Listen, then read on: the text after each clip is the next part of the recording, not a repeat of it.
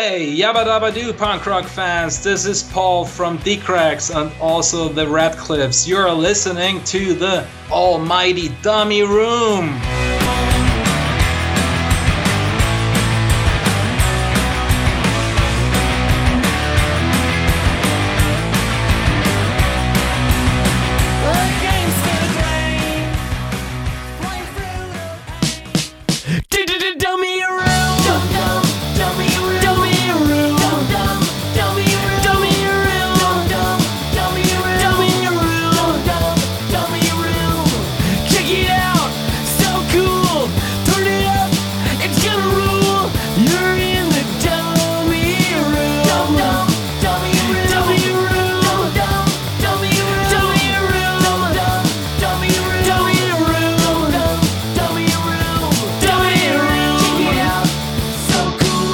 What's up, guys? Dummy Room Punk Rock Podcast, episode 158. I'm your host, Nate. I'm here with John Proffitt. What's going on, John Mom? Not much, man. It's hanging out. Yeah? How's it going? Dude, it's going pretty good. I'm currently eating a Pearson's salted nut roll. You guys have those out there? No, we do not. I can't say that I know what a nut roll is. Dude, I've always loved these, but recently I've been really pounding these things down. They're it's like a marshmallow inside with some caramel and a bunch of peanuts. And dude, they're fucking delicious. You don't have them, huh? I'm going to send you one. All right. Yeah, I'll check it out. You went and saw the Jasons a couple weeks ago. You told me it was your daughter's first show? Yeah. We took her out to Fort Wayne, Indiana to see the Jasons. How old is she? She's like 13, right? Nah, man, she's 8. She's 8? Yeah. 8 years old, and her first show is the Jasons? Oh, yeah, it was the Jasons, Covert Flops, and Nifty Skullet. He's like a local band there in Fort Wayne. They're really good, too. It was a blast. She had the time of her life, man. That's a cool first show, man. You're like, you are punk rock dad. Yeah, something like that. Yeah, man, I had like a little arcade there and stuff, man. She had a lot of fun. Muse on Main? Is that the name of it? Yeah, the Muse on Main. It's like a little all-ages venue out there, man. It's a pretty nice setup. I was, impressed for an all-ages venue, That's cool, man. What a first show. What was your first show? Do you remember? Like, first punk rock show. First punk rock show. Yeah. Shit, man. What was your first... Do you remember your first show, period? I remember my first show, period. Yeah, I was like 14, I think. It was just some shitty, like, hardcore show. Like, a bunch of local bands. Fucking terrible. Yeah, it was like a family fun center called Discovery Zone. And, it was awful. But, My first show was Great White and Tesla. Oh, wow. I was like 13 or 14, not 8. Yeah. So. Yeah, right. My first, like, real concert, I didn't know we were counting those, was Jethro Tull and Peter Frampton. And really? It was ridiculous. How old were you then, man? Like, that's nothing you wanted to go to, right? No, I didn't want to go at all, man. My cousin asked me to go with him. How old was I? I think I was like 18 or something like that. It was fucking hilarious, dude. He's like hopping around on one leg and shredding that flute. Yeah. So what else you got going on? Anything new with the label happening? Oh, man, there's all sorts of shit going on with the label. Just like every other record label, we're at the current plating bottleneck. I hear you. Man, we're working on like 7 projects right now between new releases and represses. How about let's start with Covert Flops, man. When's that coming out? I'm thinking in October. The test presses just got here yesterday. They're pretty late. The CDs and cassettes have been sitting here for a while. I mean, I'm just waiting on the vinyl now at this point. Can we play something, dude? Yeah, of course. Chad sent it to me. I don't know. It's probably about a month ago now or so. Probably more than that, actually. But he sent it to me, dude. I fucking love it. It's a great record. Yeah, I'm really excited for it. You got a favorite song on there? I do. I do too. What's yours? Over Being Over You. Oh yeah, okay, that's a good one. That's the love song, man. Yeah, that's. I was gonna say KGB, My Baby is probably my favorite. That's good, dude. Yeah, it's clever sons of bitches. It's a solid record. It's quality Cody core. Oh yeah. Yeah, man, people are gonna dig this one. I like it better than the first one. I like it a lot more than the first one, and not to dismiss the first one at all, but this is next level shit for him, I think. Yeah, it's good, man. I'm excited for it to get out there. So what do you want to play? You want to play something else that we talked about, or you want to do one of our favorites? It doesn't matter, man. Whatever you want to do. It's all good. Let's do Agent 99, man. You like that one? All right. Yeah, of course.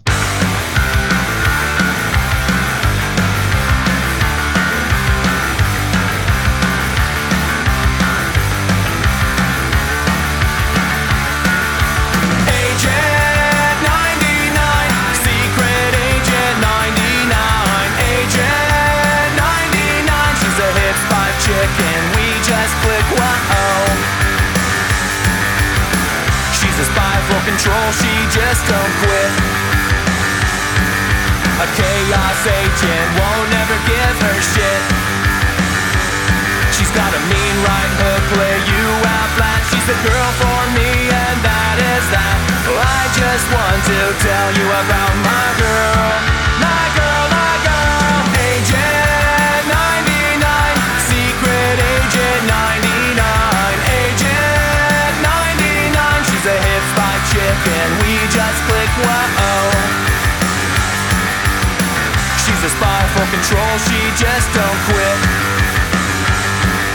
A chaos agent won't ever give her shit.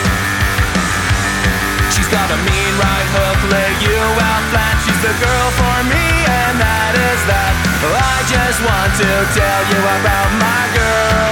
My girl, my girl. Agent 99, secret agent 99. Agent 99, she's a hip spy chick and we just click, whoa. Let's go!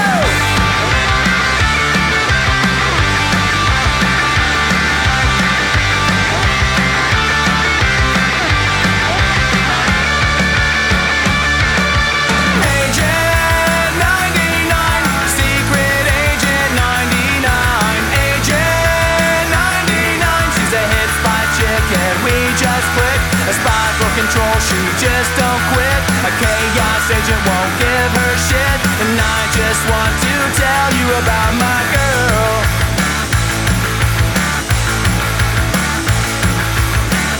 Yeah, why play our favorites, right?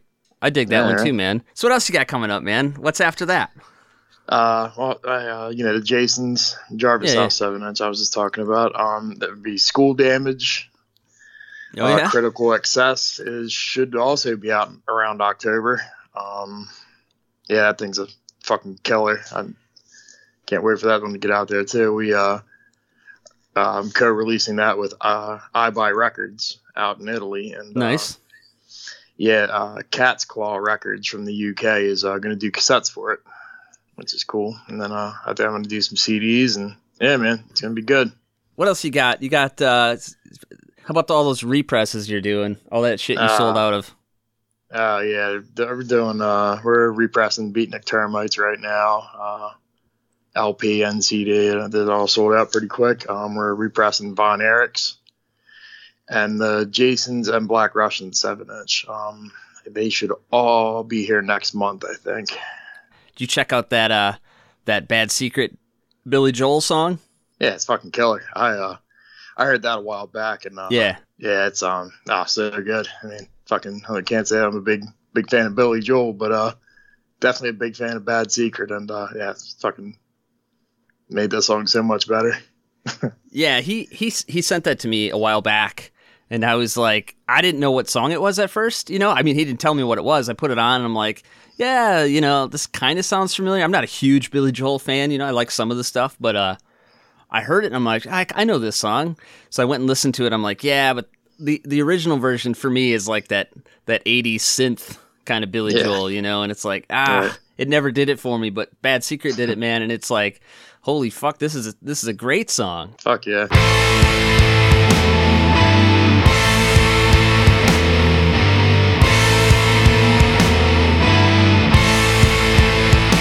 Well, I'm on the down easter Alexa, and I'm cruising through Block Island Sound. I have joy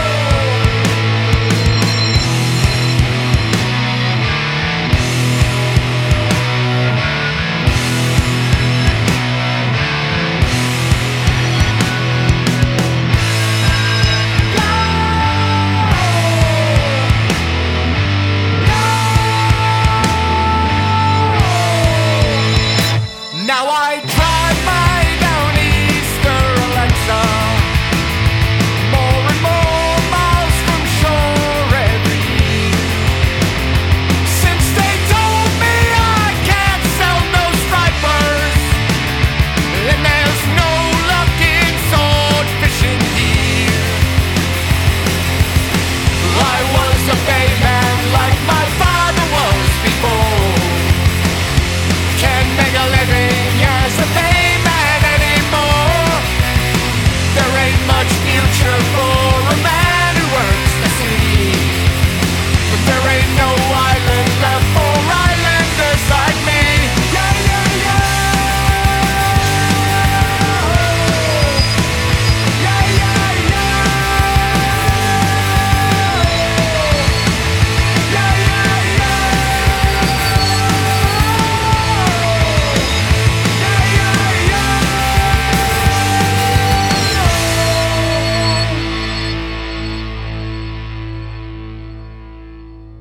So you got any Mom's Basement stuff before we get to some news? Not that there's a lot of news, but Yeah, I mean, I guess we could announce something that I've been teasing for what feels like eons online. oh yeah, I know what you're talking about. This is news. This is news, dude. Yeah, this is a news flash, super exclusive. So you haven't announced this anywhere yet? It seems like Anywhere, you man. have, just because I've known about it for so long. And No, I mean, I've like teased about it a little bit, but yeah, we're doing a Mom's Basement Records Fest. I'm doing air quotations now around the fest part. Yeah, you can't see it, but I'm doing them. It'd be October 1st in Fort Wayne, Indiana, and October 2nd in London, Ontario, Canada. Of course, this is all pandemic pending, but yeah. Well, it's all booked and we're ready to roll. So let's get a little closer to the date there, and I'm going to throw up a pre-order in the web store for tickets. And how much are tickets? Yeah, Number one question. I'm not sure. They're not going to be too bad though. I was thinking probably like $20 or something. It's for let's talk about the lineup here and at the Fort Wayne show. Yeah. Of course, you have the hometown heroes, Flamingo Nosebleed. Yep. Then Covert Flops. Going Places is driving all the way out from Staten Island. Oof. So It's a drive. It's a hell of a drive. So can't wait to see those guys. I've never seen them live before. But we have the Putts, the Jasons, and Beatnik Termites. Damn. Yeah, it's going to be a good one. That's awesome. I mean, we'll have a few surprises and in store there. Jake Sauer did a really cool show flyer for it, so we'll have those printed Nice. up and all that good stuff. And That dude does awesome work. oh yeah, he's fucking phenomenal. He's done a few things for Mom's Basement. He did the Degenerate Pop artwork, and he also did the Head tribute artwork. That's cool. He did something for me back in the day too. So Nice. yeah, he's awesome. Yeah, he's really good. So for that October 2nd in Canada, it's at the Richmond Tavern in London, Ontario. Teamed up with our good friends over at Faster and Louder radio show. We're going to take Beatnik Termites and the Jasons up with us for that one. And we have Johnny Tarian and the Bad Lieutenants. Nice. School Damage and Avum are going to play that one as well. So, yeah, that'll be a fun one. Tommy Epsteiner is doing the show flyer for this one. That's the dude who did the Mangy's tribute Yeah. Cool. artwork and the anniversary poster. So, he's fucking amazing. For sure. So it's been hard to keep this thing a secret, man. I'm just, fingers crossed that, things don't turn for the worst again, right? Yeah, you might have just jinxed yourself, man. It's been getting shitty lately, so. But hopefully, dude. Hopefully things, not just for this, but just for the sake of everything going on. Yeah. Hopefully this shit. Yeah, for humanity, huh? Yeah. Hopefully Yeah, this it's shit fucking curves back crazy. down, and yeah, it's been. I mean, shows are happening, but Yeah, who's to say what it's gonna be like in October? We'll see. If something happens, we'll do it another time for sure. So you taking Lily to these shows or what? No, these ones are for adults. Yeah, Oh yeah, we'll ditch the kids somewhere, no doubt about it. There hasn't been too much news since the last episode, but that fucking windowsill song is still bouncing around in my head, so I haven't. You know, that's still my news. But did you see that thing about Chicks Dig It doing the wedding band thing or whatever? yeah. I hope they win. Is that for real? Like they could be the best wedding band in Calgary? I think so. Yeah, they're taking votes for it. How cool is that, man? It makes me want to get married again. Have Chicks Dig It play my wedding. Yeah, there you go. Hey, I found love, but I called it hooking up. It sounds tough, and I thought it wasn't what I made of. Now I guess there's nothing left to say.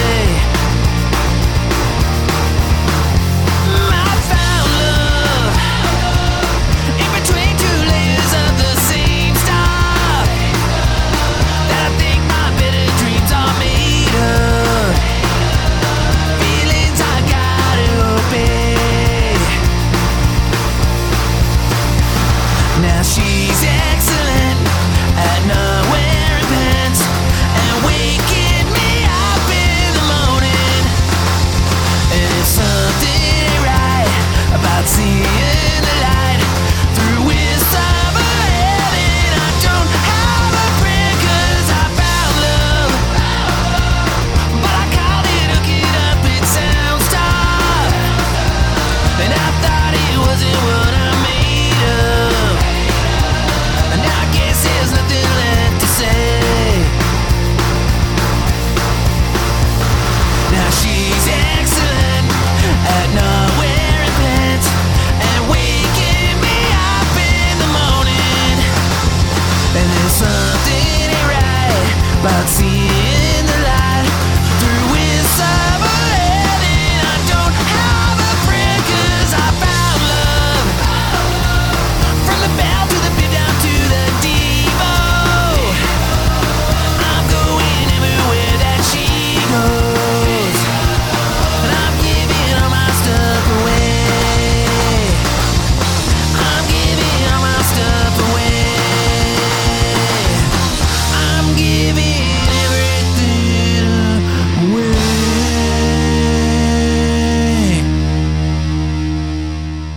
You're not married. No, but I've been married before this one time, and yeah. Yeah, but you didn't have Chicks Dig It play your wedding. No, I had a pretty killer show afterwards, though, dude. Chicks Dig It caliber cool or? No, I mean, to me, shit, better. Beatnik Termites. You had the I'll take Beatnik that. Termites play your wedding? Wedding show, yeah, afterwards, yeah. Damn, dude. I'll take Beatnik Termites over Chicks Dig It all day. That's crazy. I didn't know that. That's cool. At me, dummy rumors. They'll get you. Oh, they're going to. I know. It'll be worth it. Hope they win, it's dude. awesome. Yeah, I hope so too. Everyone should vote. I voted. Good. Absolutely. Were there any other band? Did you see? I didn't see the other nominees. No, I didn't get on there. I just saw it like at a glance earlier. But I'm definitely, after I hang up here, I'm going to go and definitely vote for him.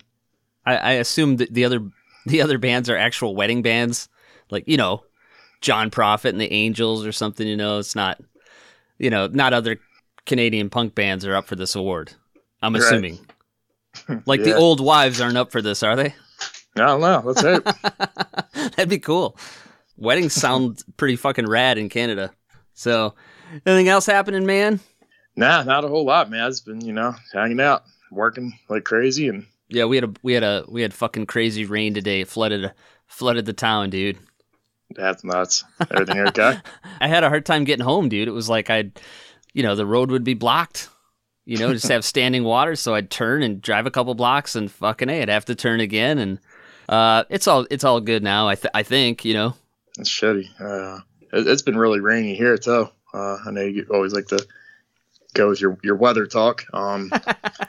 It's been like unseasonably rainy, man. We have we have a pool and constantly like draining water out of it, and having these like ridiculous electric bills for no reason because it's always raining and we can't swim. You've been having some killer pool parties or what? Not a single one, dude. I think I've been in that pool like 3 times this year so far. No pool party? There's no pool party tonight.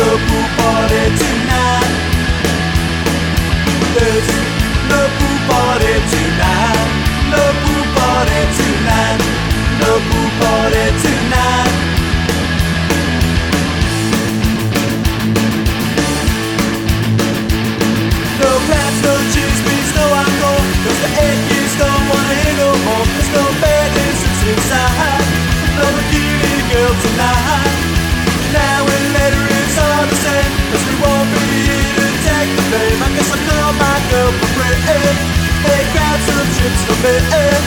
Well, I don't mind a little crowd that doesn't like to get real loud. 'Cause all in all, I know we'll be alright. But there's no pool party tonight. No pool party tonight. No pool party tonight. There's no pool party tonight. No pool party tonight. No pool party tonight.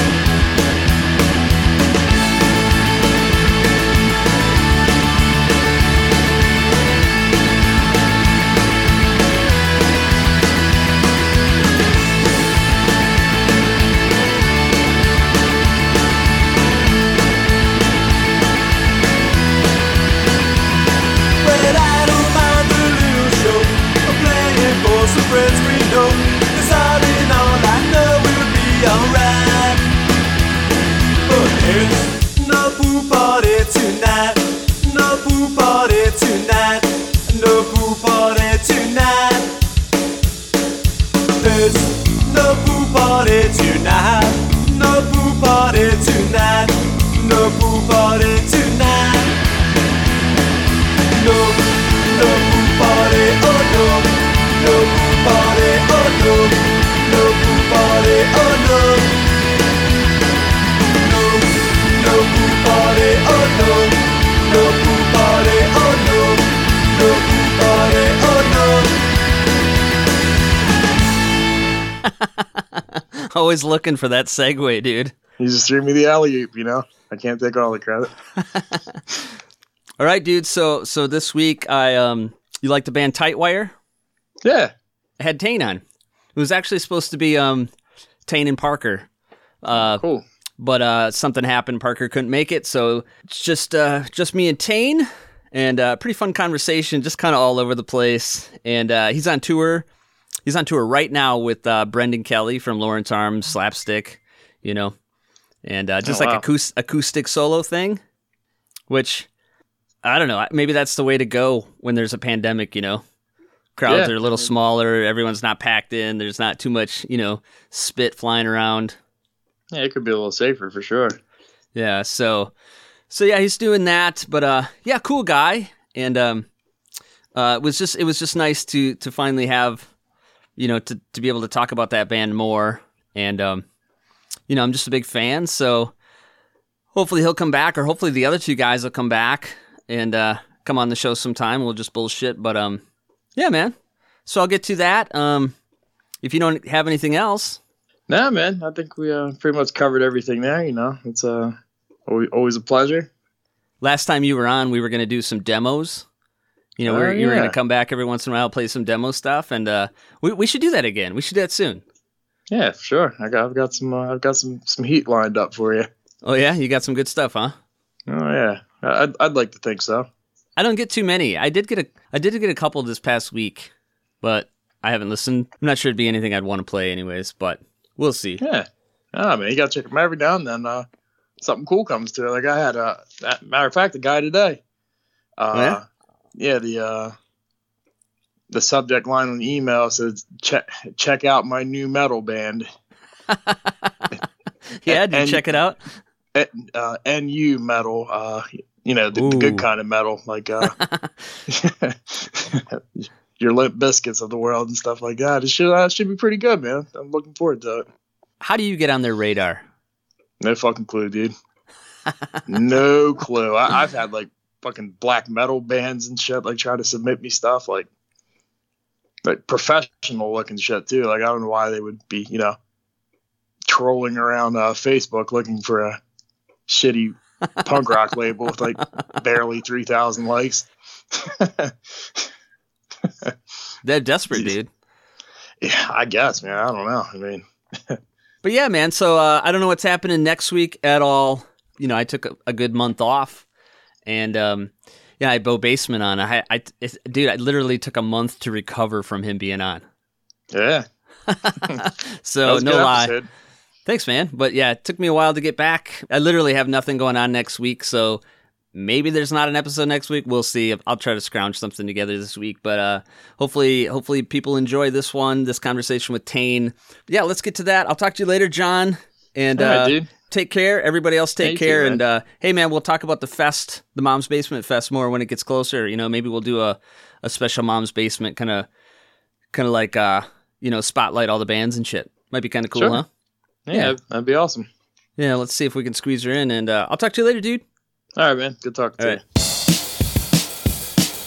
Coming up next, we got a guest. We got a guest. Coming up next. Coming up next, we got a guest. We got a guest. Coming up next. Tane from Tightwire. What's up, dude? Hey, what's up with you? Nate, thanks for having me. You know what's funny is Tane and Nate, our names are so similar. You just switch around 2 letters and then we have the same name. I can't believe I didn't notice that. Well, dude, I'd never heard that name before, Tane. So the weird thing about my name is I'm from a small town in South Dakota, and I graduated with 2 other people named Tane. And there was really? There was a guy in my town who my first job ever was delivering papers when I was like in 6th grade, and I delivered papers to a guy named Tane. And he only had 1 arm, and I don't know why I felt like that's relevant to the story. It's just he had 1 arm. But he went to high school with my dad, and later on in life, my dad was like, yeah, we named you Tane because I was friends with this guy Tane. And I was like, oh, cool. And I would have to assume that the other 2 people that I graduated with were named Tane because of the same guy, probably. Because I have never... Yeah, that's crazy. Other than the Tim and Eric skit, I've never heard the name Tane spoken, which has been an incredible burden on me because, you'd think it's an easy name, but it's like when I introduce myself, I see like a blank stare in people's faces, and I'm like, oh, it's like Wayne. Yeah. It's like Wayne or Shane or Zane, but with a T, and they're like, what? I don't get it.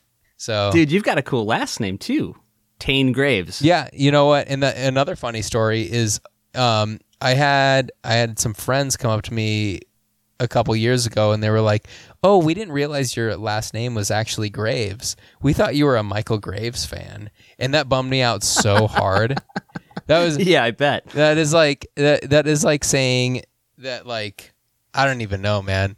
What was the other guy that wasn't David Lee Roth in Van Halen? Sammy Hagar. Sammy Hagar. That's like saying I'm a Sammy Hagar Gary fan. Sharon. That's like saying I'm a Hagar fan. It's like, no, Van Halen is always and forever not going to be Sammy Hagar. You know? You're a Roth guy then, huh? I grew up listening to Van Halen. I grew up listening to shit that my dad listened to. Yeah. And then I found like punk music on my own, and I was like, okay, this shit's lame. But you know what? I can still jam some fucking some Van Halen for sure. It's always going to be David Lee Roth. It's never going to be Sammy Hagar. There is some Hagar stuff that I like. But I don't listen. What's a good Hagar song? Dude, I got this soft spot for those ballads on 5150, because that was the first, when I was a kid, that was the first Van Halen tape that I got. I don't know, so I have an attachment to that album a little bit. So tell me why can't this be love? Okay, that's I don't know. It's a pretty cool song. Okay, never mind. Anyways. Yeah, I mean, I guess, it's a good song, and if it was played in the like 79 era of Van Halen, it would be so much better, right? But it's still a good song. Yeah. It's just David Lee Roth had the attitude. It was just the overall vibe was so much better. But you know what? Tell me why can't this be love? It's a good song. Okay, I'm gonna shut the fuck up. Anyways, my feelings just got hurt because I'm not a Michael Graves fan. I just don't want people to think that I'm a Michael Graves fan, and that's why my last name is Graves. My last name is just truly, if I can just clear the air here, my God-given last name is Graves. I like it, dude. It's not a punk name. Sounds awesome. How's life in Minneapolis these days? It's good. It's extremely smoky here today. Yeah, I was going to ask you about that. Yeah, Dude, I'm 2.5 hours south of you, and dude, today it was crazy bad. Like, I went outside and it was like, immediately I'm like, where's the fire? Like, this has to be blocks away. I mean, you could just see the smoke, smell the smoke. It kind of hurt your eyes a little bit. Yeah, it's been bad. It's so I've been up here for a few weeks now, and we had it last week. And then today just came in full force. Like, I was driving downtown to go visit a friend, and I couldn't even see the skyline. Like, there was so much smoke. Damn. So, you know, it's a crazy thing. I don't even know where the smoke's coming from. Somebody told me it's coming from a forest fire in Canada. I think northern Minnesota, isn't it? I'm pretty sure. Maybe it is northern Minnesota. Maybe it's in Minneapolis. It sucks, dude. Yeah, maybe I'm gonna burn down. Yeah. Maybe the house I'm gonna burn down tonight. Who knows? Hopefully. My sister just moved to Minneapolis just about a month ago or so. So I'm hoping to get up there more often once, you know, life is back to normal, shit like that. So. Yeah. I mean, Minneapolis is I don't know. It's a good place. But you're not originally from there. How'd you end up there? Just for school? You moved there for school, I assume, or something? I did. Yeah. So I'm originally from Pierre, South Dakota, and I know you didn't ask, but my background is the town I was in was a little bit off of I-90, and it was like a perfect spot for bands to play. So when I was very, very young, I was fortunate enough to find some like older high school kids that were putting on punk shows, and they happened to have bands like Off With Their Heads or Toys That Kill, Nothington, The Brokedowns. I've seen a million fucking cool bands from the small little 10,000 person town I was in, because of like older kids that just found bands. And this is like before the internet, and I don't even know how they found these bands, but like they somehow put together that like, oh, these bands have an off day and they're traveling from, you know, whatever, Wyoming to Minnesota or whatever, and they would contact these bands and get them.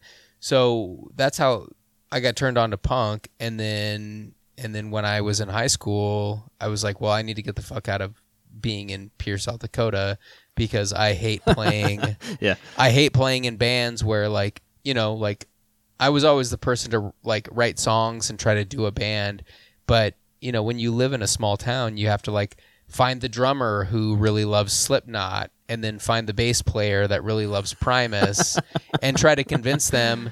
You know, you're spending all your time like trying to convince them like, no, I want to play like pop punk, like, so just play these 4 chords, and then I'm gonna sing this, and then you have the drummer trying to play like double bass drum over your fucking Ramones songs, and then the bass player is trying to like play all these weird fucking riffs, and it's like, no, all you have to do is this. So like, yeah, so when I graduated, I think I moved to Minneapolis maybe 7 or 8 days after my graduation day from high school, because I was like, I need to go find like punk people to play in a band with.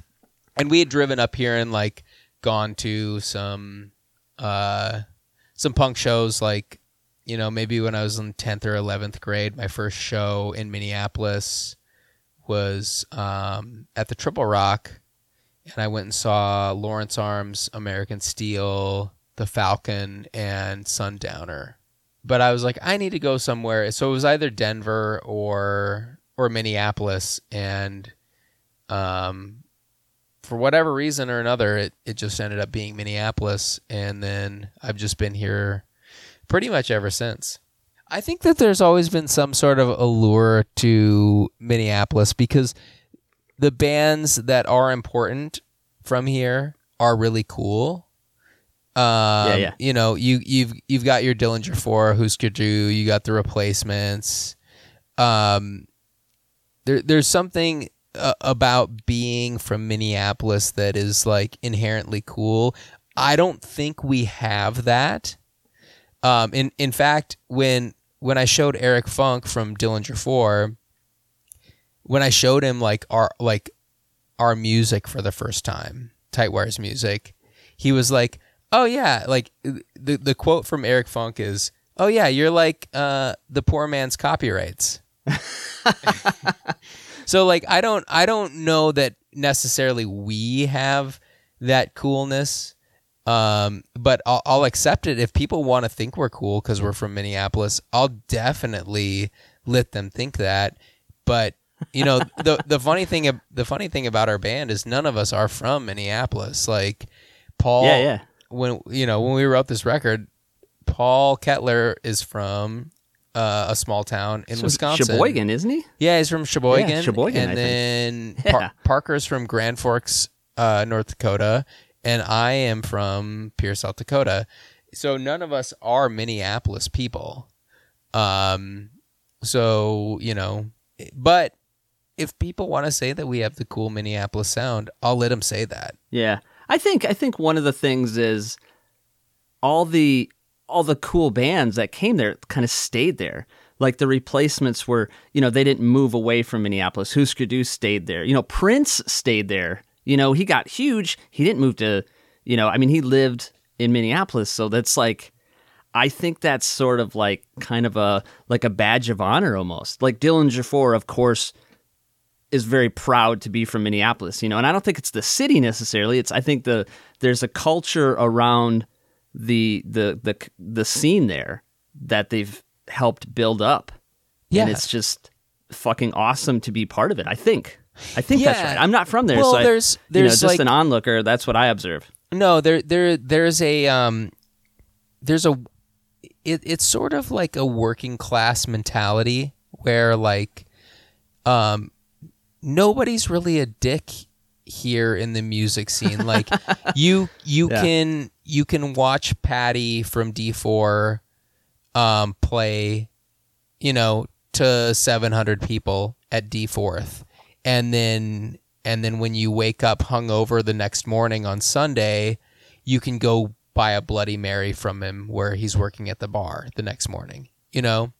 And I think that's something that like has always kind of been with Minneapolis bands is like we're the type of people that like we don't sit backstage and wait for ourselves to go on stage.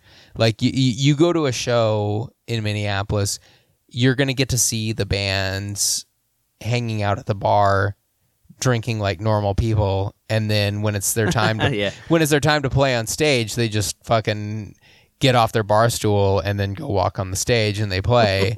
So it's like, you know, it's to me it's also this accessibility of like being able to be like, oh, you play in this cool band, but I can also sit and talk to you like a normal human, and you're not going to talk to me about the cool, like the things that you're doing. You're, like, you know, like when I was a kid, I always thought of bands as like, oh, you're bigger than like normal people.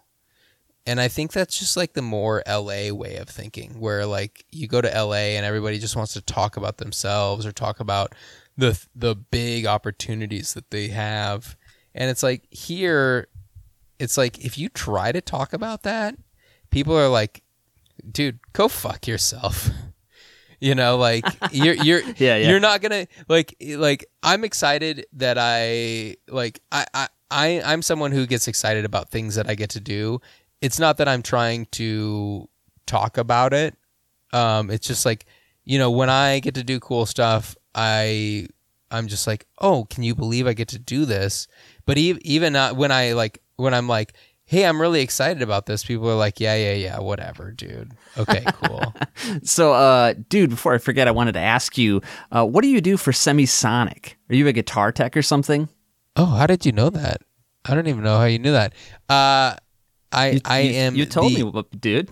Oh, did I tell you? Oh, whoops. Yeah. Sorry. I am the bass and drum tech for Semisonic. Do you tour with them? Not well, now, they of don't, course, but they don't necessarily tour. It's quite an easy gig. It's like maybe a week's worth of work every year they play a few shows here at First Avenue, and then maybe we'll fly out and do like an LA show because that's where Dan, the singer, lives. But other than that, there has been zero going to like, you know, the UK or doing any sort of serious touring. It's legitimately like maybe 4 shows a year, and most of my time is spent hanging out with them while they do rehearsal for those shows. So 90% of the work is like rehearsal, and then they play like 3 or 4 shows a year. But I got to be honest, they're fucking awesome people to work for. And yeah, I don't know. I get to listen to Closing Time be played a million fucking times. I was going to ask you, how many times did they play that in a show? Did they bust it out twice? They do the regular version and then like an acoustic version? Yeah, so I'm going to tell you this only because I know there's no way that anybody in that camp is ever going to listen to this podcast. But like, you're damn right.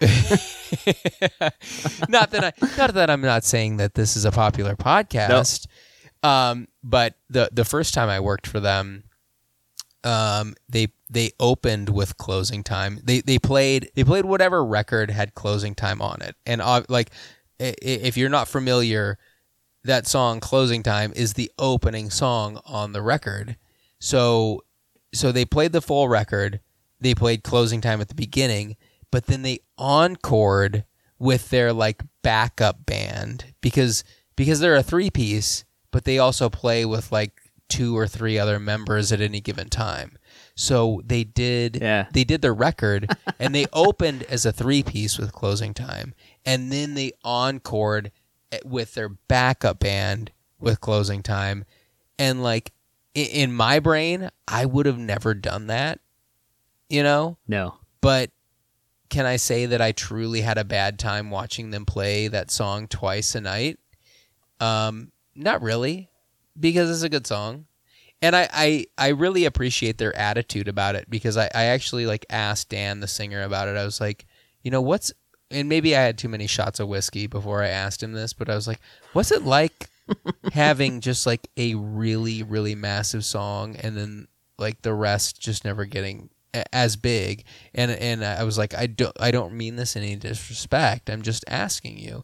And obviously, like, Dan Wilson is a very established musician. He's written songs for Adele. He's written songs for a bunch of bigger bands. He has no shame, but he was like, you know what? Being a one-hit wonder is better than like never having a hit, because he was like, that one song took us all over the world and brought us careers in music. And I was like, that's such a positive way to look at that. And he's like, if everyone wants to hear that song twice in a night, I'm happy to play that song for them. And I was like, what a great way to look at it, because I was thinking it was so lame. And I didn't say that to him. Yeah, I hope not. Well, dude, I got to tell you, I definitely prefer the Tightwire Closing Time to the Semisonic Closing Time.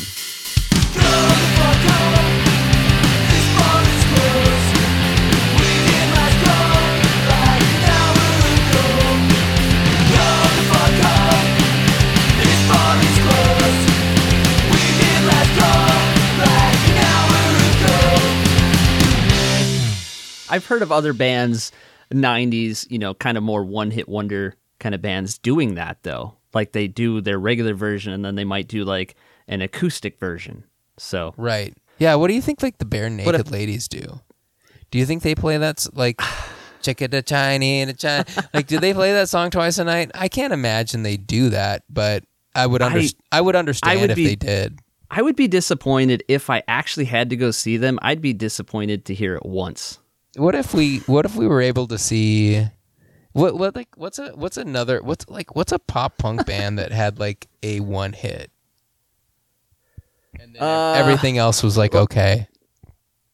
Okay, here. What about like Avril? I don't know any of her stuff other than that Skater Boy song.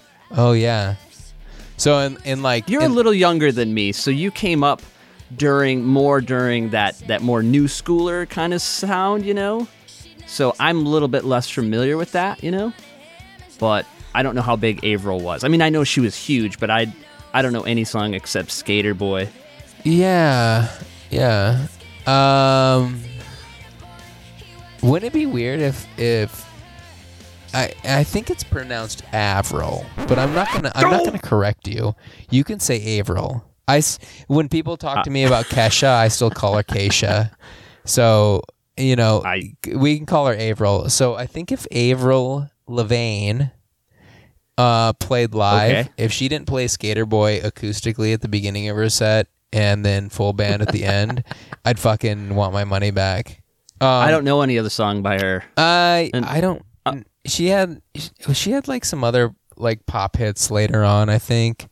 What was can I turn this podcast around on you? Absolutely. How old are you? 44. You're 44 years old? God Yes. damn, you sound like you're 20. Good job. Thank you. Yeah, I wish I looked like I was 20, but no, I'm sure you look great. what are you? You're like 30. Are you 34? I'm 31. I'm going to be 32 years of age in October. When's your birthday? My birthday is October 3rd. I was born in 1989 on October 3rd. It was a Tuesday. Okay. What was the first punk band you listened to?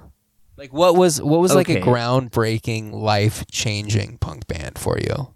I would say, because I grew up like listening to rock, like hard rock, heavy metal, Same. like Poison, Van Halen, and then I get into heavier stuff like Metallica and Slayer, and then right at high school, right when I got into high school, I'd say the band that really like took me to the alternative scene, I would say would be Dinosaur Jr. That was a band that I couldn't stop listening to. And and then Fugazi and Husker Du. And then I heard the Descendants and I fucking loved them. And then I heard Screeching Weasel, and that's when a whole new world opened up for me. God damn, your answer is so much cooler than mine. Yeah, but you know what? I still listen to that shit. I mean, I still listen to Dinosaur Jr. fairly often, and I'm a huge Weasel fan, huge Descendants fan. I still listen to Fugazi. It's just I have to be in a mood, I guess. But what about you? What was your first band that got you into punk rock? So I think I started out pretty similar to you. I started out listening to music. My dad's a drummer, but he was always a hard rock guy. So it was always like, I think the first like pivotal bands for me that I thought like, oh, playing guitar and shit is cool was like AC/DC and Van Halen and Heart. So like, I know there's a lot of people that don't like AC/DC and Van Halen, but you can't deny that Heart isn't a fucking phenomenal band. And yeah, they've got some great stuff, man. Dude, for sure. I still listen to all that stuff. Like if you put AC/DC on, I'm still gonna fucking jam it. I'm at that point in my life where like I don't even care if you hate it. Go fuck yourself. I don't care, and it's fine if you don't like it. That's totally fine. You don't have to like it, but I'm gonna like it, and I'm going to shamelessly like it in front of you. But as ashamed as I am to say it, I did grow up in a small town where I knew nobody, and well, you know what? Fuck that. I'm not even going to try to justify it. The band that really changed things for me was Blink-182. When I discovered that band, it was like right when Take Off Your Pants and Jacket came out, and my cousin gave me that CD, and I was like, okay, this is life-changing because I'm 14 years old, and these guys are talking about dicks and farts and all these things that are really funny to me, and I'm like, important wow, stuff. it's like three best friends that just get to make funny music and get to do this really fun thing. So it was like really like an inspiration for me. And then so I fell in love with that band, and then through watching like interviews or like buying their DVDs or whatever, and then, of course, in all their interviews, they talk about NoFX or they talk about Screeching Weasel or the Descendants. So then, of course, I'm like, well, I love these guys, so I'm going to listen to all the bands that they think are cool. And then it took me in just a total spiral. So I started listening to Descendants, NoFX and stuff. And then I was like the nerdy kid who would like watch every interview of every band that I liked. And then I would just find my way deeper and deeper into a rabbit hole of punk music. And so like pretty much all of my middle school and high school days were spent just getting deeper and deeper. And I feel like by 8th grade, I did this like totally fucking stupid thing where like I was like, Blink sucks, and I was like, I only want to listen to like the Germs and Blatz and Operation Ivy and Fugazi and Minor Threat. Like anything else is for posers. And now that I look back at it, I'm like, God, that was so fucking stupid. Because it's like, I don't know, who cares? I don't know. I still think Blink is a great band. I still think Operation Ivy is a great band, but it was really Blink-182 that made me want to play music. But somehow I found my way to loving bands like Dillinger Four and the Lawrence Arms and shit like that. And I would have never found those bands had I not like found my way down that rabbit hole. But Dillinger Four is legitimately my favorite fucking band of all time, and I get to call those guys friends and work for that band and hang out with them and shit like that. So it's really cool. Yeah. What do you do for them? You like their road? Like, what are you, a manager or what? So I guess for them, I was their tour manager for a while. Okay. The way that I met them was I started working at the Triple Rock, and I went from being a cleaner, like showing up in the morning and cleaning the bathrooms after people puked all over them, to to being like a kitchen person, and then I found my way to being like running sound at the Triple Rock. So I did that. I ran sound, and I was the production manager for the Triple Rock for like the last 4 or 5 years of its existence. And just through that, since awesome. Eric from Dillinger Four owned the Triple Rock, I found my way into just being like, well, whenever you guys do a tour with like NoFX or something, can I come? And then yeah, so I ended up being their tour manager. I don't do that so much anymore. I mean, obviously they're not touring; they just play like one-offs and stuff like that. Yeah. But now I'm just kind of like, whenever I'm free, if they need something, I'm always happy. I'm always happy to do it. Those dudes are like, I can't speak highly enough of that band. They've done so much for so many people in Minneapolis, and they don't do it because they're trying to gain anything. They just do it because they have a love for music. If I can say one thing, is that Dillinger Four is a band that everyone who likes punk music, they should just love them, and also just know that they're the best fucking dudes in the world. Are you going to Vegas with them this year? I am not. No, I'm spending all my time doing this Brendan Kelly tour. I am not going on that. God, I want to say other things, but I just don't. It's not my place to say them. But there's going to be some other shows. There's going to be some other Dillinger Four shows before the end of the year. I can't say. I'm tell me when we're done. I'm not going to speak for them. Yeah, we'll talk about it later. There's some other cool shit happening. There's some other cool shit happening with Dillinger Four that like people would be like, I didn't think they were ever going to do this eventually. But anyways, I'm giving away too much. You know what sucks? They have something in common with Tightwire other than the obvious. What? Neither one of you fuckers have played in my town, which is unbelievable that Dillinger Four never played in my city. In La Crosse? Because everybody loved them here. They never played here. In La Crosse. It's crazy. Yep. Well, I would bank that I would bank that you'd have a better shot on us playing there than you would D4. Probably, yeah. How far is La Crosse from like Madison or Milwaukee or Chicago? We're 2 hours north of Madison. So we're like directly between Madison and you. Did you? So it's a perfect tour stop. Yeah. Did you go to? D4 played Madison a few years ago at kind of High Noon Saloon. Nope, I didn't go. I've seen them in Madison, but not in, at least it's been a long time. Yeah. So not recently. No, it's all right. You know, there could always be one day. I would bank more on seeing them in Chicago than anything else. Yeah. One of the first times I saw Dillinger Four was in Madison at a basement show. They actually played with Scooby Don't. Bill wasn't even playing with Dillinger Four yet, so. Oh yeah, so you saw him in the way early days when Sloan was still their guitar player. Sloan was playing with them, yeah. So that was forever ago. I'll never forget the flyer. I still have it for that show. It says, like Dillinger Four, and then underneath it says, the next big thing in punkdom, so we hear. And it was what? That was like 95, 96? I didn't believe you when you told me you were 44, but now I believe you. Yeah.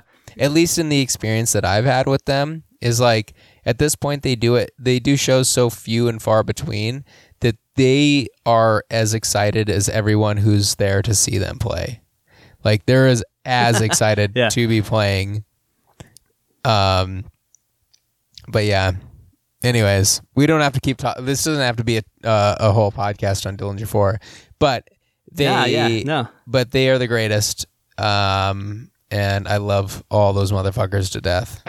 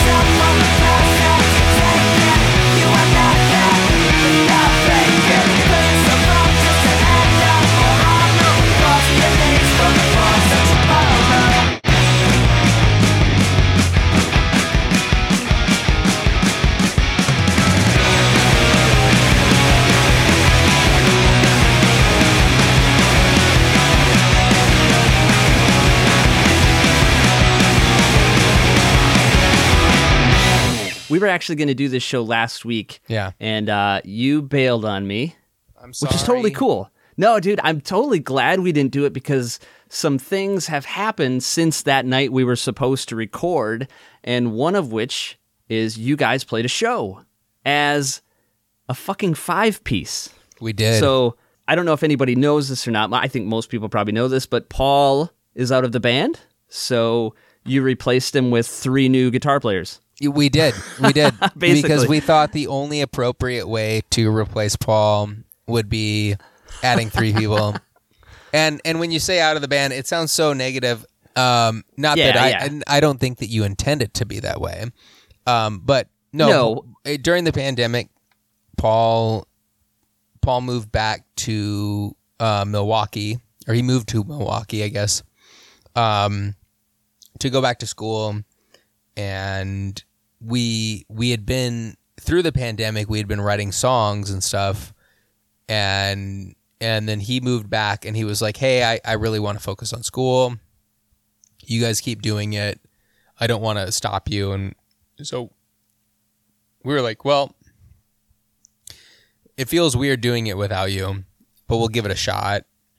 And so through the rest of the pandemic, what I did was just on drunken, stupid evenings when I was working on Tightwire stuff, I would text people like, hey, do you want to play guitar whenever music comes back? Yeah. And I texted so many people. And so... And they all showed up. Dude, we have an army of guitar players. Like, it's not even like the three that are playing with us are just our closest friends. But we have other people who are like, dude, we learned your songs. When do you want us to play? Like, we're ready to go.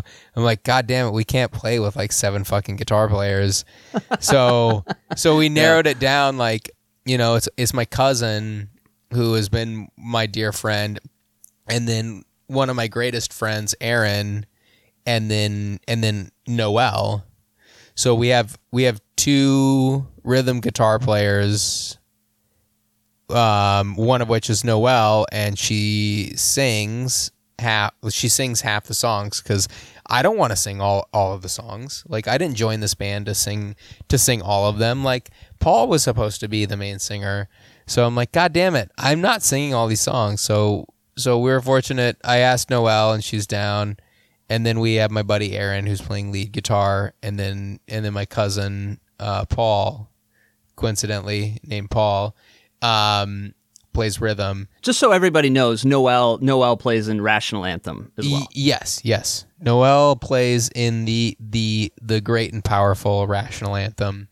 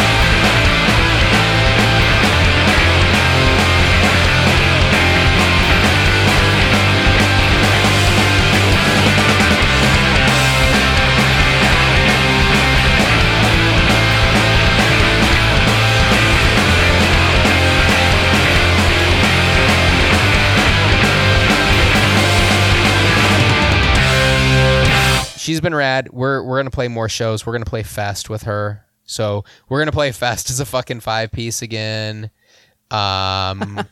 We have a show in Let me just plug some dates here while I'm at it. We have a show in Chicago with Desperate Acts and the Brokedowns on Friday, October 1st at the Liars Club, where you can see us play as a 5-piece with Noel. And we're playing with the Slow Death and there's a mystery band, a mystery headliner that I can't say, on October 2nd, which is a Saturday here in Minneapolis, where you can see us play as a 5-piece as well. So, but Paul being out isn't necessarily a permanent thing. He could jump in and out.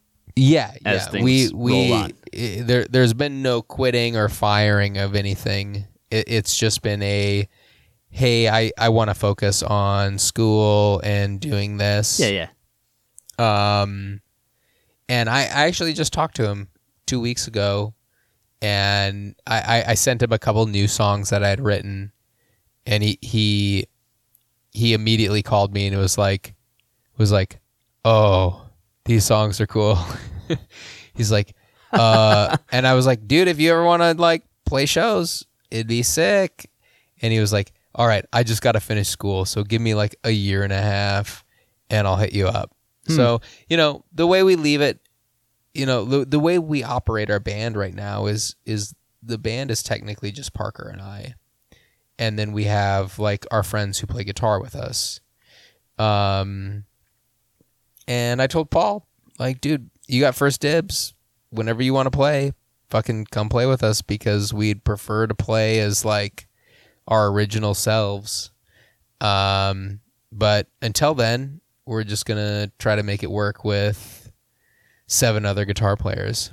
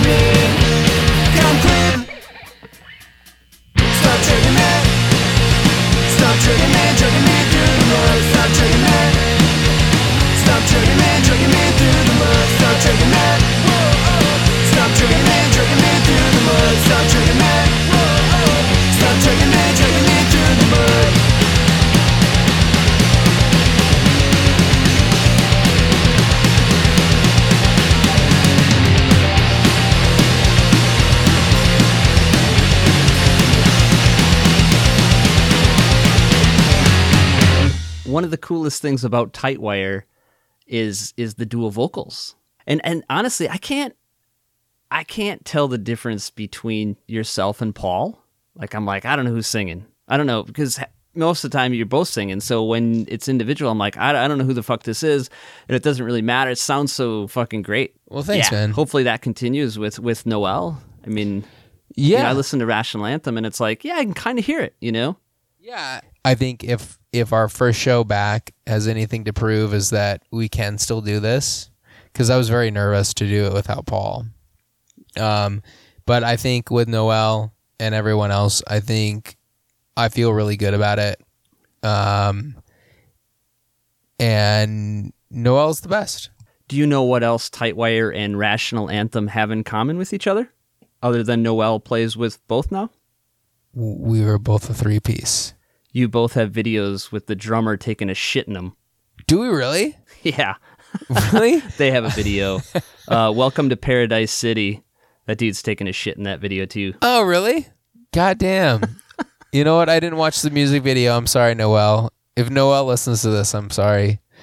There's something about making your drummer do really humiliating things. And that's just what we've assigned. Like Parker's role in the band is playing drums, but then also being like the guy like where we just tell him to do stuff in music videos. Like Yeah. we already have concepts. We already have concepts for music videos for the next record that isn't even done. And it's all just me making Parker do shit that he doesn't want to do. My buddy Craig actually asked me, he said, you got to ask him about a new album.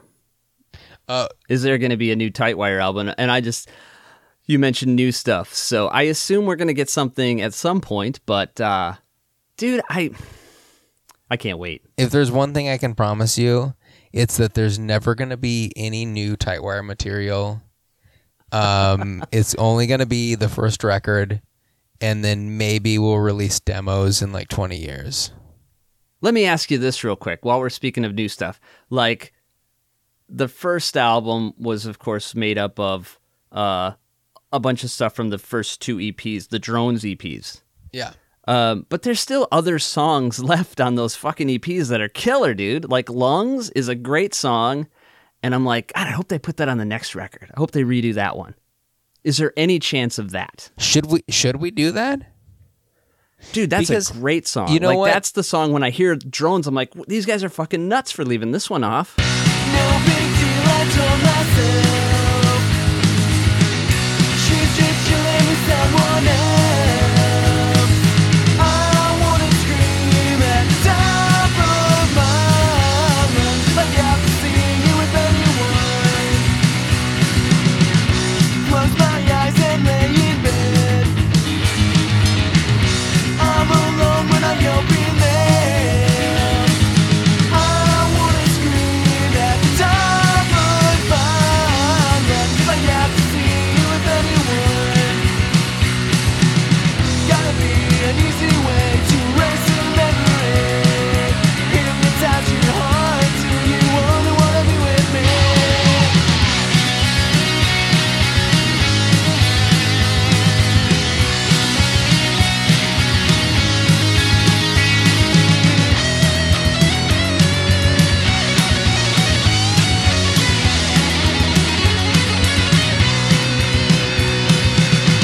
Delete your number from my phone.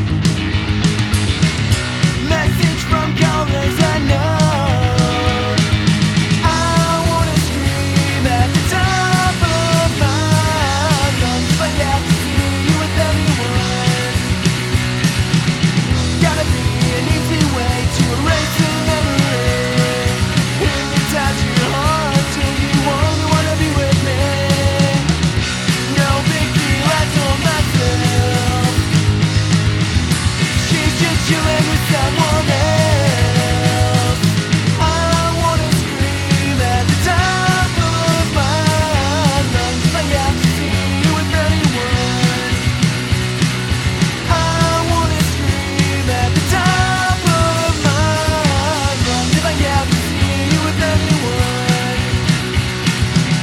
If I have to see you with anyone. Well, you know what? We did it so fast. So when we got signed to Red Scare, literally, dude. Okay, when we got signed to Red Scare, we had recorded 6 Feet Deep and like a couple other songs, right? And we got back to the house, and Paul and I were sitting around right where I'm sitting right now, recording this podcast. We were sitting in this house in South Minneapolis, and we were like, man, these songs aren't that good. And we were like feeling really depressed about them. And I was like, you know what? Let me hit up Funk from D4, because Funk will be honest with me. And I feel like what we really need now is we need somebody to be honest and just tell us if these songs suck, because I feel like we've worked on them long enough where we can't tell. And so at like 2 a.m, I texted Funk and I was like, hey, dude, here's a Dropbox link. Whenever you have time, no rush, would you just listen to these songs and tell me if they're good? And then waking up at like 11 a.m. the next morning, I already had text messages from Toby from Red Scare. and from Eric. Because Eric was like, cool. Hey, these songs are cool. I just sent them to Toby, and then I already had a text message from Toby saying, hey, these songs are really cool. Do you guys want to do a record? And so we went from like feeling super bummed at like 2 a.m. thinking like, oh, these aren't as good as our last batch of songs. And then so when we talked to Toby, he was just like, yeah, I want to put out a record. And we were like, well, we're already kind of a band. Like we can throw together like the other songs and record them.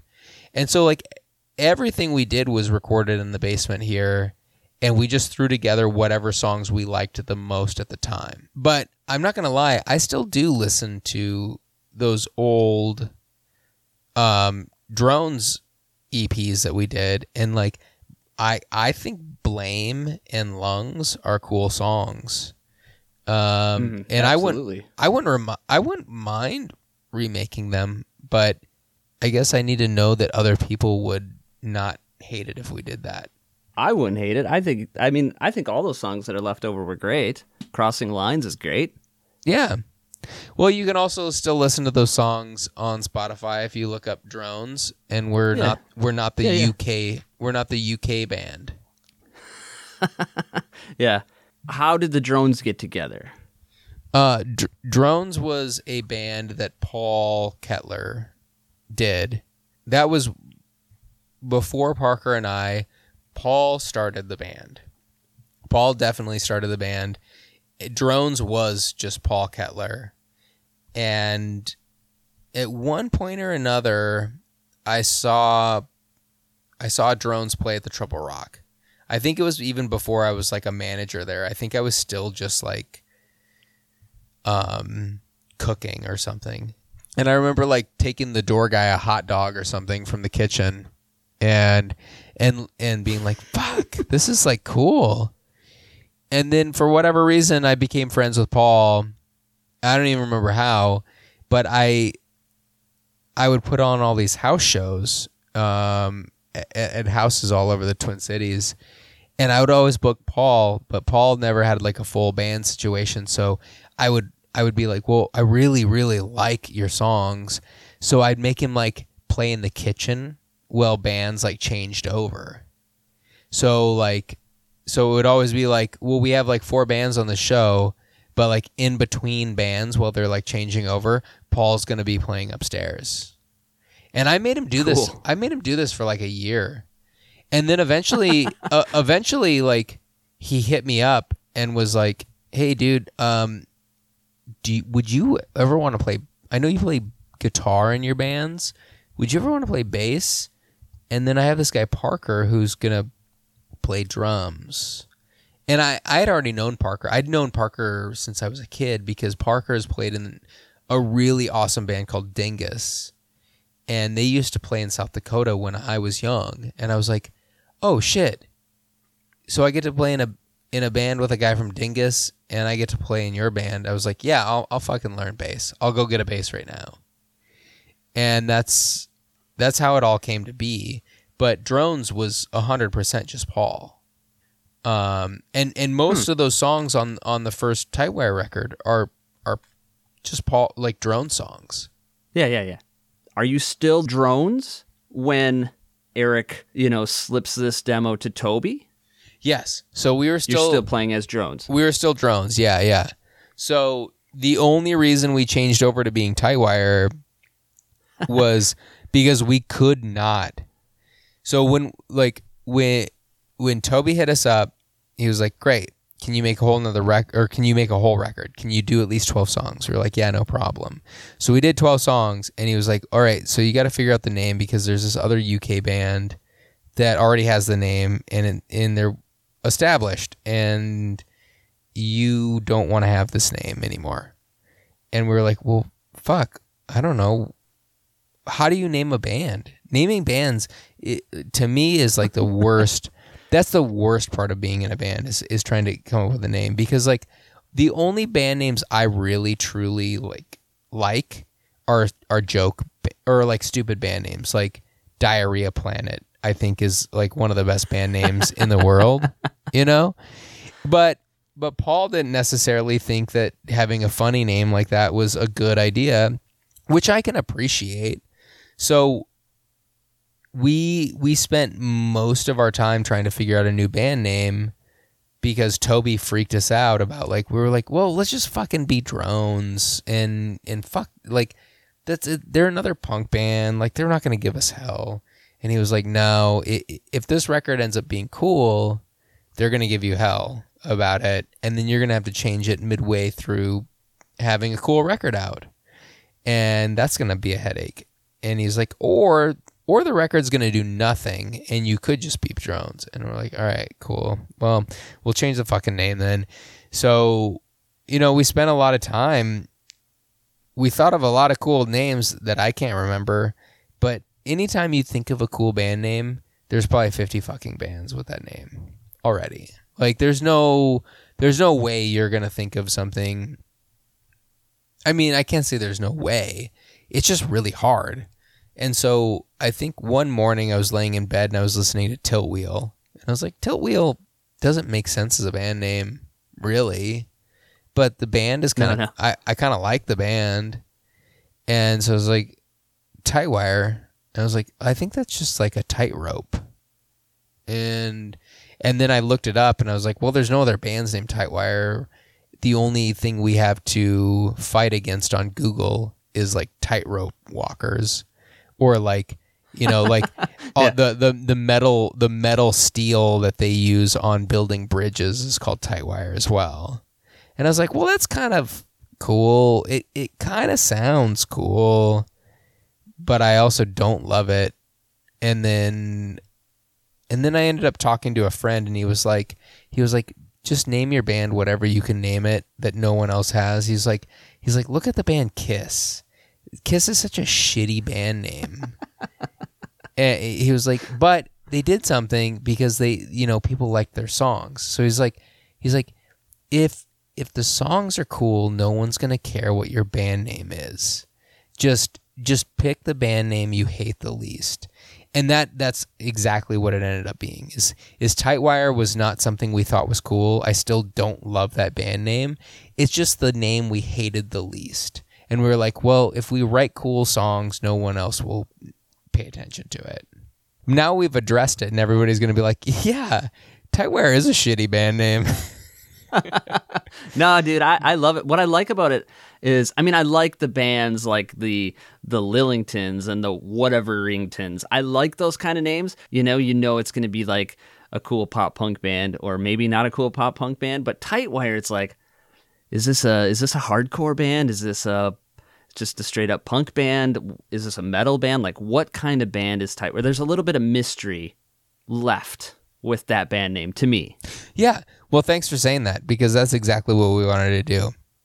We've always wanted to, that's why we do the black and white thing. That's why we do the satanic imagery, is we were like, let's do this because it's such a juxtaposition to the way we sound.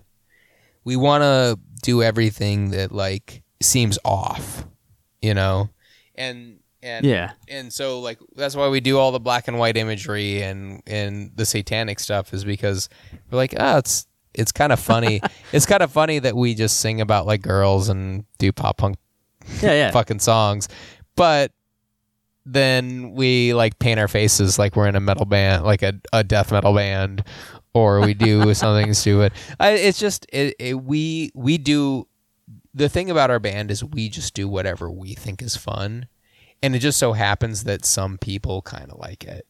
And that's great. But that's always what this band is going to be, is just, we just sit around and we just do whatever we think is fun. And even if in 5 years people are over it, we're still just going to do that. I remember the first time I heard it, the album was out and I checked it out, and I really felt it was like this breath of fresh air almost. You guys pulled something really special off, super catchy, sing-alongy songs, but yet it's still aggressive and punchy. It's part copyrights, of course, and part like Descendants, and you can hear a little Blink-182 maybe, and some Dillinger Four influence, but it doesn't really sound like any of that at the same time. You have your own sound, at least to me. You know, to the untrained ear, it might sound like everything else, but I hear like something completely new and just, you know, nothing groundbreaking, but just something very refreshing for pop punk, if that makes any sense. No, I appreciate you saying that, because we weren't trying to be groundbreaking. We were just trying to play. Yeah. We really, if I'm just being honest, we were just trying to like do something that like felt cool and something that we liked, you know. When Parker, me and Paul started playing together, it clicked right away, and we kind of just knew that, like, you know, we all agreed on the same bands that we liked and stuff like that. We all agreed on like what we wanted to do as the band, but being overly cheesy or being one way or the other was just you know, we always wanted to have like a tough element about it. I don't know. I think it's just being from Minneapolis, where, you know, we have the Dear Landlords, the Banner Pilots, the Dillinger Fours, stuff like that, where it's like, oh, it's all pop punk, but there's something that feels so rough about it, you know. Yeah. And like I don't think we're necessarily as rough as those bands, but there's something about those bands that we're like, we want to be as rough as those bands, but we don't. So how can we like find this center of like, you know, shamelessly singing about significant others and stuff, but also just doing it in like a harder way. So I don't know. There's definitely like a Minneapolis like thing about it. I don't know. I feel like I'm going on a tangent. I've also drank a lot of tequila tonight, so Dude, the album though, like 13 songs in about 20 minutes, less than 20 minutes ish. Dude, it goes by so fast. With music, I'm a little ADD, you know, so I like these short songs, but it's like you get through the album and it's like, gotta play it again, man. Gotta do it, because I just can't. I've listened to that album so many fucking times, and I'm still not sick of it, man. I can't wait for new stuff. Thanks, man. Yeah, well, the songs aren't getting any longer. In order to get paid on Spotify, all you have to have is like 59 seconds. And then once people hit that 59 seconds mark, you get that like quarter of a penny for that play. Yeah. So we're like, you know what? Let's make the songs all like a minute and a half. So we'll get some money. So we can get that money, baby. No, it's not really that. It's just it's mostly like we have the same ADD. Like after about 2 minutes and 30 seconds, I'm like, you know, this song could have been done by now. And it's weird. It's weird to think that. I feel like they are like, my attention span has certainly gone down as I've gotten older, for sure. Oh yeah, 150,000%. But by 2 minutes and 50 seconds, when I write a song, I'm just like, I don't even know where to go with this song anymore. Like just end it. Yeah, let's just end it. Like, let me sing the chorus 3 times and write a couple of verses, and I'll write a bridge, or we'll write like a guitar solo. I just don't. The reason they're so short is because I'm just like, well, in my brain, have you ever listened to a song where you're like, you like about like 30 seconds of it? Like, it hits a part, you know, it hits a part and you're like, God, this part's so good. And I guess like for me, when I'm writing a song, I'm like, I just want to play all the good parts. And then if somebody likes it, they can just keep re-listening to it. Because I'm absolutely that type of person. Like, I'll find a song I really love by a band, and I will murder it. I'll just listen to it over and over and over and over again. And then I'll go on to listen to their other music too. But when I find that one song, I'll murder it. And it's just like, I just want to listen to the song over and over. Wouldn't it be great if the song was only 2 minutes and it was just like the best parts of every song, and then you could just keep re-listening to it and not get sick of it, or not hit like a dull point, like. So yeah. I guess like the songs are just short because like we really strive to not hit a dull point. Trade a smile after class, Doc Martens and that dress. Funny how a simple thing can be so hard to forget. Ran into her in the Union, heart is beating fast. Funny how a simple question can be so hard to ask. Tuck it up, yeah I know. It's my chance now. She is perfect, my brain's barely working, my tongue's 1,000 pounds. Funny how a simple question can turn my life around. Dude, I'm looking on Spotify right now. You guys have 3 songs on that album that hit 2 minutes. That's fucking awesome, dude. It's perfect. Yeah, I don't know. I don't think we need to play anything that's over that amount of time. What's your favorite song on the album? And I like asking that question because I know you didn't write all the songs, so I'm wondering, what's your favorite song on the album? Well, I guess I have a couple different answers. 6 Feet Deep was the last song to be written for the album. And it was one of those like moments where Paul was like, "Hey, I have this idea before we go into the studio." And he played it, and we're like, yeah, that's definitely gotta be on there. And so 6 Feet Deep was just like, that was a no-brainer going into it, even with like Toby and Red Scare and stuff. It was just like, this is the song on the record. And I don't get sick of that. I don't get sick of playing that song. I think it's my favorite song to listen to. As we've played more and more as a band, I think Spell on Me might be my favorite.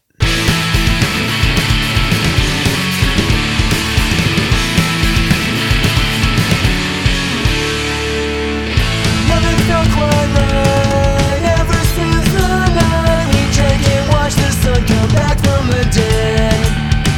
Think it'd be alright, but that was the lie. You spilled your guts all over my kitchen floor.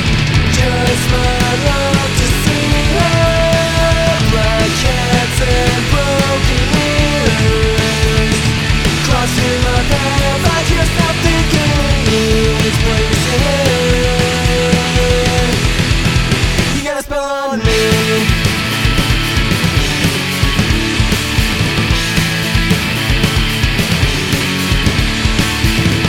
Just can't get to you with some other dude. Your heart's locked up, I got no skeleton kid. If it's love that's deep, it's about 6 feet. The left-hand path is where I'm following you.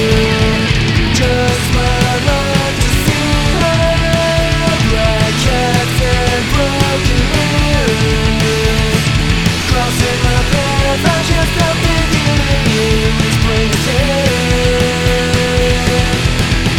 You got a spell on me, yeah. Got a spell on me, yeah. Got a spell on me, yeah. Got a spell on me, yeah. Got a spell on me.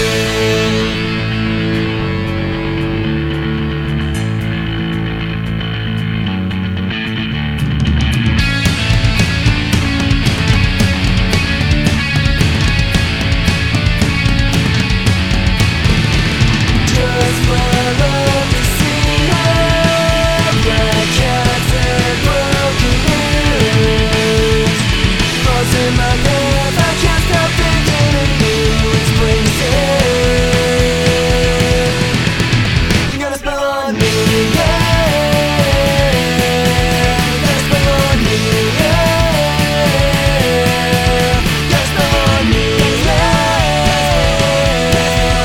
Got a spell on me, yeah. Got a spell on me.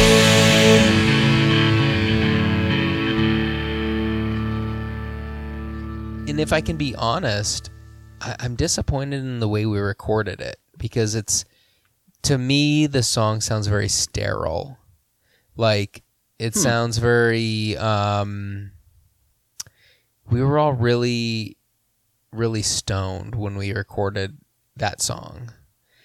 And so the vocals sound very like, there's not enough liveliness to it that I had hoped, because I think we were just like trying to get the record done, and we smoked a bunch of weed, and we were just like, all right, let's just sing it. And so like when I listened to it on the record, I'm kind of disappointed, but when we play it live, it's always my favorite song to play, because there's just, I just think that we didn't put the energy into it that the song deserved, because I that is my favorite song to at least play. So cool. Six Feet Deep and Spell on Me are my favorites. 6 Feet Deep. Every time I think of that song, I just think of the part, that fucking line where just how he sings, or how it's sung.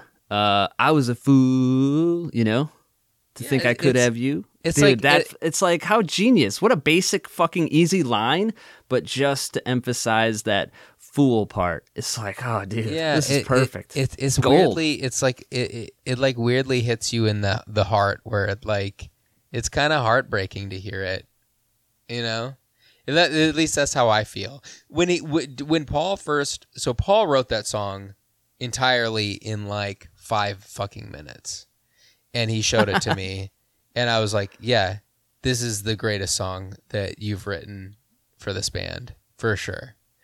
But no, it's the thing that I love about playing in this band is I'm a legit fan of Paul. And that's like the most heartbreaking thing, is that we're trying to do this band without him.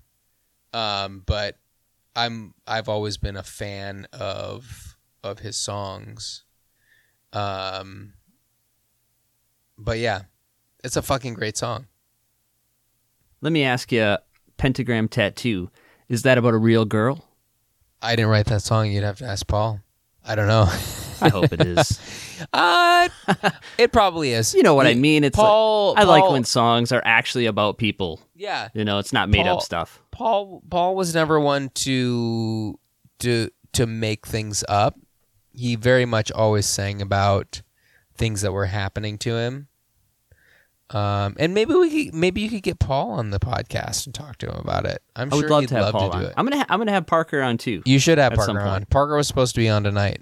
So since Parker's not here, let's talk about, you have just announced a couple days ago, you're hitting the road with Brendan Kelly. I am. The great and powerful Brendan Kelly. Yeah. That's cool, man. So you said that when you were living in Pierre, you saw Lawrence Arms play there? Like they played your little town? No. So no? The first Triple Rock show that I ever drove to Minneapolis. Oh, okay. I saw the Lawrence Arms. Okay. Well, that's same thing. It doesn't matter. But when I was in high school, the club here called the Warehouse, it seemed like every few months Slapstick was playing here. That was like a great ska band. Like, I was never a ska fan, but they were like the best ska punk band I ever saw. Who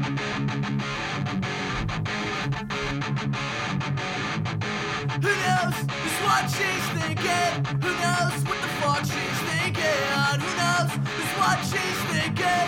Who knows what the fuck she's thinking?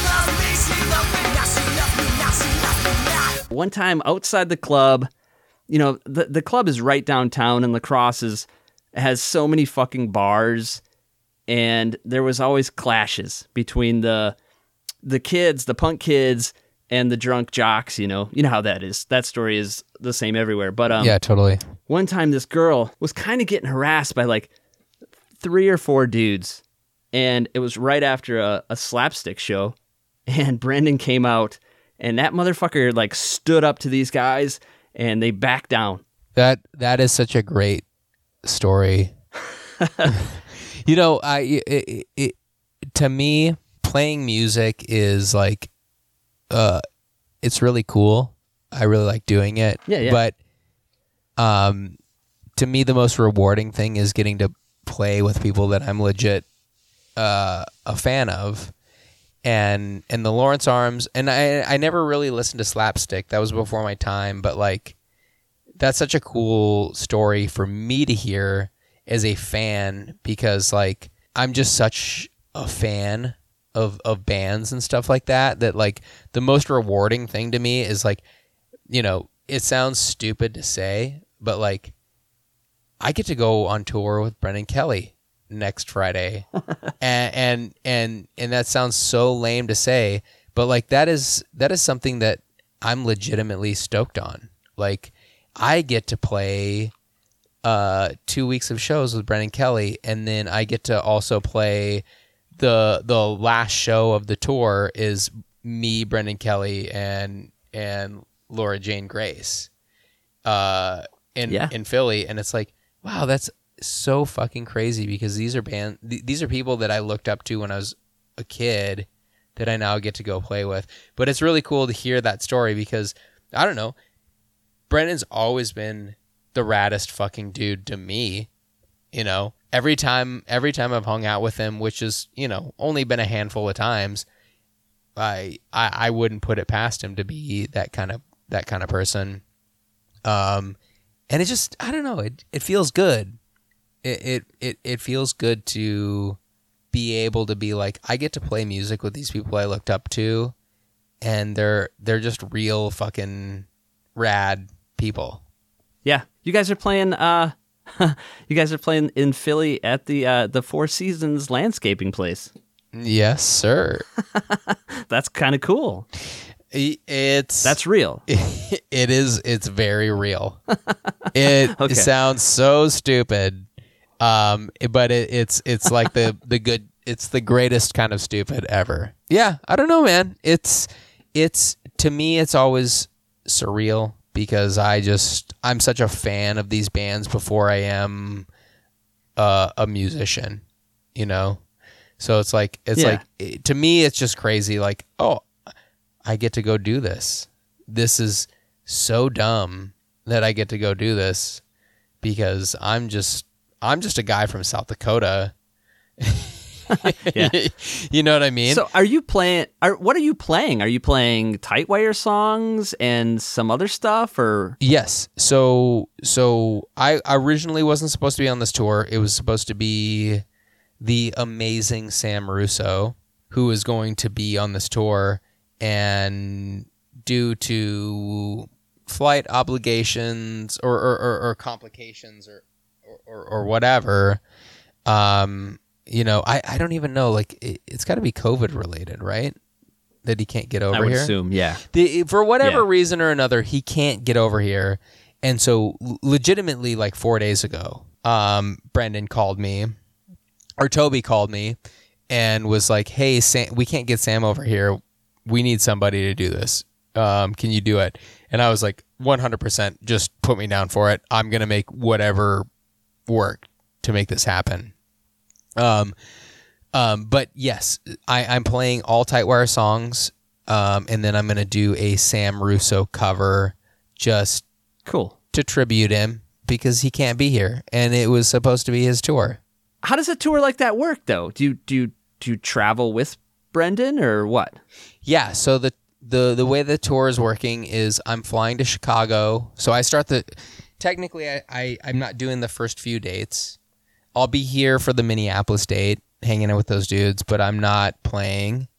I start August 6th, and I'm flying to Chicago to do it, and then it's just me, Toby, and Brennan in like a rented minivan doing the rest of the tour. I'm not going to be tedious enough to list all the dates, but if you look at the Lawrence Arms page, or if you look at Tightwire's page, you'll find out what towns the shows are happening in.